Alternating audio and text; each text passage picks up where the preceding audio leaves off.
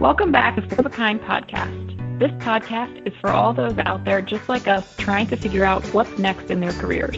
So join us and exciting guests as we discuss navigating our jobs, entrepreneurship, and all the ups and downs along the way. This week is one of our mini-sodes where one of us will ask a question that none of the others have heard yet, and we have to go around and have everyone answer it. So before we do that, let's let everyone say hello. Hi everyone, it's Grace. Hi, it's Kelsey. And it's Michelle.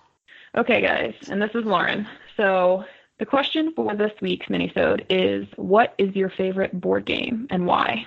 Kelsey, you want to start? That is a very good question. I'm trying to think. So I have a couple of friends from college who love playing board games, and which I really appreciate as a Friday night activity. It's really fun. It gets pretty competitive, but one of the games that we started playing recently that I really have liked is called Ticket to Ride. I don't know if have any of you heard of that? I love that game. There's Europe, New York. Yes. I can go on and on. All the different countries and continents. Wait, what game is that? Called Ticket to Ride. It's like you're putting together basically like railroad lines across a jurisdiction, whatever it is, like because they have, a million different ones, like, how you can buy like every kind of Monopoly. It's like same idea. You can buy all different versions of Ticket to Ride, but it's fun because it's very strategic, and it's not like necessarily action packed, but you have to get like the longest routes, and everyone has a different color sort of train track that they're building, and it's a lot of like figuring out what game theory is, figuring out, okay, I should go here because if they go here and here, then that's going to open up a track for me, and you get points for. Sorry, I'm not explaining this very well. Someone can Google what this game is, but you get cards in the beginning that are routes that you get points if you get those routes of the cards. And then you can also build your own routes, but you get points for building all the ones in your hand. It sounds boring the way I'm explaining it. Michelle can vouch, but it's like a strategy. It's a strategy board game, and I would say it takes like a reasonable amount of time to play. It's like you can play one game in an evening and you feel satisfied, but it's not like the never-ending board game where by the time it's like 3 hours in, you're like, get me out of here. I just quit. So that's my answer. Ticket to Ride, available on Amazon. I vouch for Kelsey. It's a lot of fun. It really is. People get like really animated and really excited.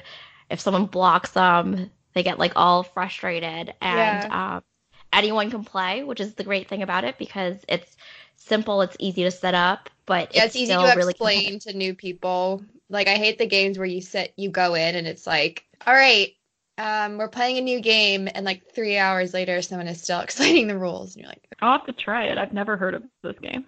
It's fun. Okay, Michelle, since you chimed in there, you want to go next? So I love playing board games. I'm so nerdy and geeky in so many different ways, but I love all these like super complex board games. If anyone has ever seen The Big Bang Theory, how there's like something such as 3D chess, well, those are the types of board games I like. There's this game called Terra Mystica. Terra as in land, Mystica as in like mystic-ish. I don't know.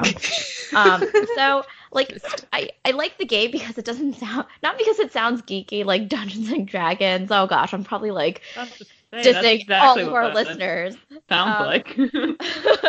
But I really enjoy playing this game because it's all about maximizing efficiency. How can you get the most points with the fewest number of moves? And basically with one move, you can do 30 things. And I love games like that because one of the things about me is I like to be efficient, or sometimes you can just call me lazy. So I love games like that because it's like really one turn eating into my personality, all about just maximizing efficiency. So check it out, Terra Mystica, but it requires a lot of setup. Yes, it requires 3 hours of explaining rules. So Kelsey, I don't think you're going to enjoy that. I'm out. Either that or tell me so I can prepare in advance. Yeah, no, it took us like 6 hours to figure out the game. So Once I get to game night, I just want to Oh my play. gosh.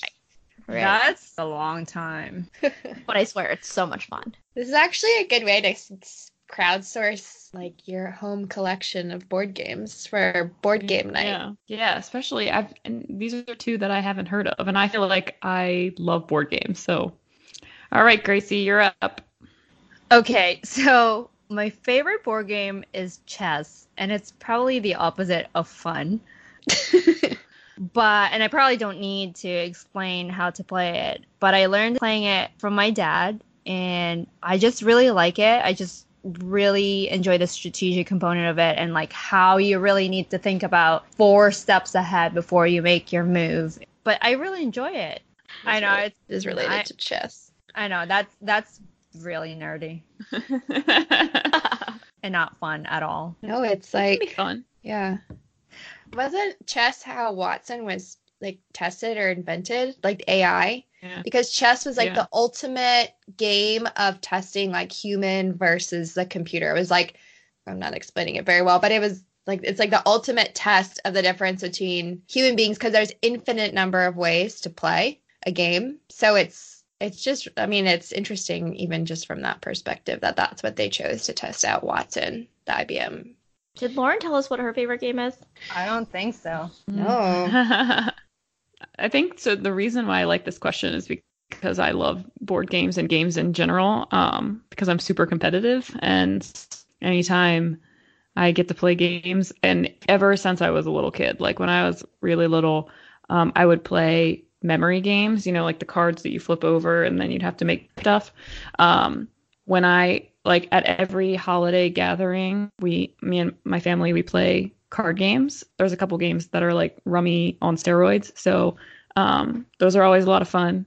In terms of other board games that I love, word games. So like Scattergories, Taboo, also because those are fun party games. And normally, if you're super creative, you can find ways to win, especially with people that on your team that really know you.